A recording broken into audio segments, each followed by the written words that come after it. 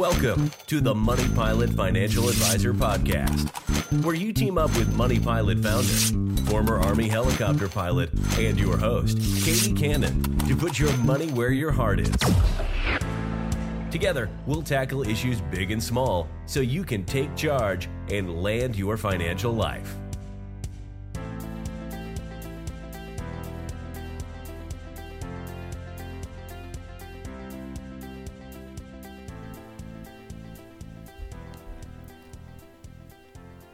Welcome to episode 10 of the Money Pilot Financial Advisor Podcast, where we'll ask, what am I worth? Okay, actually that's a trick question. You're priceless. All human life is priceless. But one common term used in financial planning is net worth. So today we'll talk a little bit about what's your net worth. So first off, net worth can be determined with a little formula. It's assets, which is what you own, minus debt, which is what you owe. And yes, it is possible to have negative net worth if you owe more money than you actually own. So let's say you know one of your neighbors might be a millionaire, but you don't know which one. It should be pretty easy to figure out, right? He's the one with the fat bank account, the big house, and the fancy car. I'm sure. Probably. Well, maybe not. But he does have a $1.5 million house that he bought last year. So let's start with that. He put 20% down, that's $300,000, and took a mortgage out for the rest, $1.2 million. The car he bought for $75,000 3 years ago, well, that's only worth $50,000 now. And he still owns $40,000 on the car loan. And turns out he loves to live for the moment, so he has just $20,000 in savings. He spends a lot on credit cards, but he does pay them off every month in full. So the value of our first wannabe millionaire's assets, his car, house, and savings, total $1,570,000. But his total debt is $1,240,000. So his net worth, assets minus debt, his net worth is just $330,000. The bank owns all the rest. He's still just a millionaire wannabe. What about the family down the street? You see them, they're around quite a bit. They don't leave town much. They ask you to keep an eye on their house like once a year when they go off camping or backpacking in some far-flung park. The two kids are always around, playing with friends and working in the yard, probably because the house is a bit small. They've been driving the same two cars to work every day for years. It's definitely not them. Or maybe? Turns out they bought their tiny house 15 years ago for $125,000. They've taken great care of it and keep it bright and tidy. It was just assessed at $200,000. They still owe $70,000 on their mortgage. Both cars together, Old Reliable 1 and 2, are worth just $15,000. But they were paid off long ago, so the cars are all theirs. The couple has good jobs, and they regularly saved $10,000 a year into each of their workplace TSP and 401k retirement plans. Total put away so far, $300,000. But the value of those stocks and bonds they invested in have gone up over time. So today, their accounts together are worth $550,000. And when their two girls were each 1 year old, they started 529 savings plans for them on their birthday. They put away just $100 a month for each in each one. The stocks and bonds in those accounts also increased, and together are now worth $60,000. Enough to put a big dent in state college tuition, which is coming up in a few years. So the grand total of their savings, the house, the cars, is $825,000. To find their net worth, we subtract their debt, which is just their mortgage of $70,000 from that. This family's net worth, $755,000. Still not quite a millionaire yet, but well on their way. So what's the secret to becoming a millionaire? Well, honestly, it's no secret. Start early, spend less than you earn, and save the rest. The less you spend and the more you save, the higher your net worth will grow.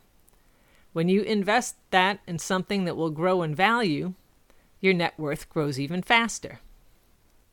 So maybe you're thinking, great, I'll just be Midas. I'll spend my days locked away counting my growing pile of cash. Well, if you really love counting, that might be right up your alley. But honestly, why have it if you can't spend it, right? Let's take a look at that.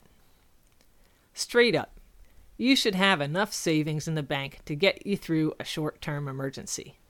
Like you can't work temporarily, your car goes kaput, your child gets sick, the air conditioner goes out, you name it. Once your short term is secure, it's time to look at the future. The thing about long-term saving and investing is that early and small beats late and large. When you're buying an asset that appreciates, remember that's the value goes up over time, you got to appreciate that. The growth snowballs through compounding interest and gets bigger, faster as time goes by. So here's a quick example. We'll take two savers. Ellie starts early and Laura starts later. Starting at 25 years old, early Ellie invests $250 a month and keeps it up for 10 years, investing it where it earns 7% a year. But then she stops and leaves her investment where it is. 30 years later, Ellie is 65, and that $30,000 she invested in those first 10 years when she was young are now worth $351,000. Now, when late Laura hits 35, she also began saving $250 a month and invested it also where it earned 7% a year. But unlike Ellie, Laura stuck with it and saved that $250 a month for 30 years, all the way until she reached 65. In total, late Laura put away $90,000.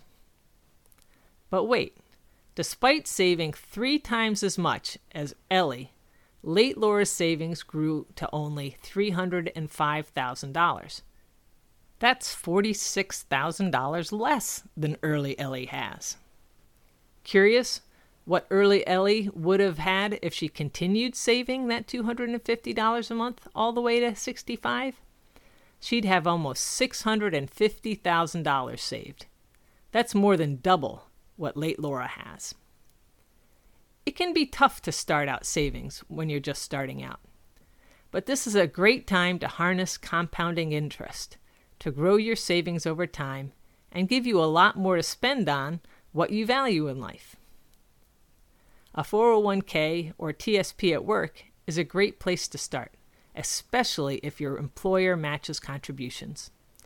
Try to save at least enough to get your full match if you can. So you've got an emergency fund, you've started saving early, putting some aside for the future. Now's a good time to look at where else you're spending your money and put your money where your heart is. Think back about the discussions we had in the last 2 episodes about assets and debt. Ask yourself, what do I value in life? What helps me rest easy and sleep at night? Then go on and start dreaming. How would you live your life if money, time, and resources were unlimited? Like you can have it all. What would you have? What would you do? Who would you do it with? Take time and enjoy that. Daydream a while. Then ask yourself, what would I do if I could do anything but not everything? What would still be on my list? What would my ideal day be like?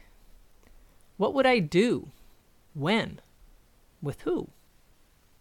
Take time to let what you really value in life sink in.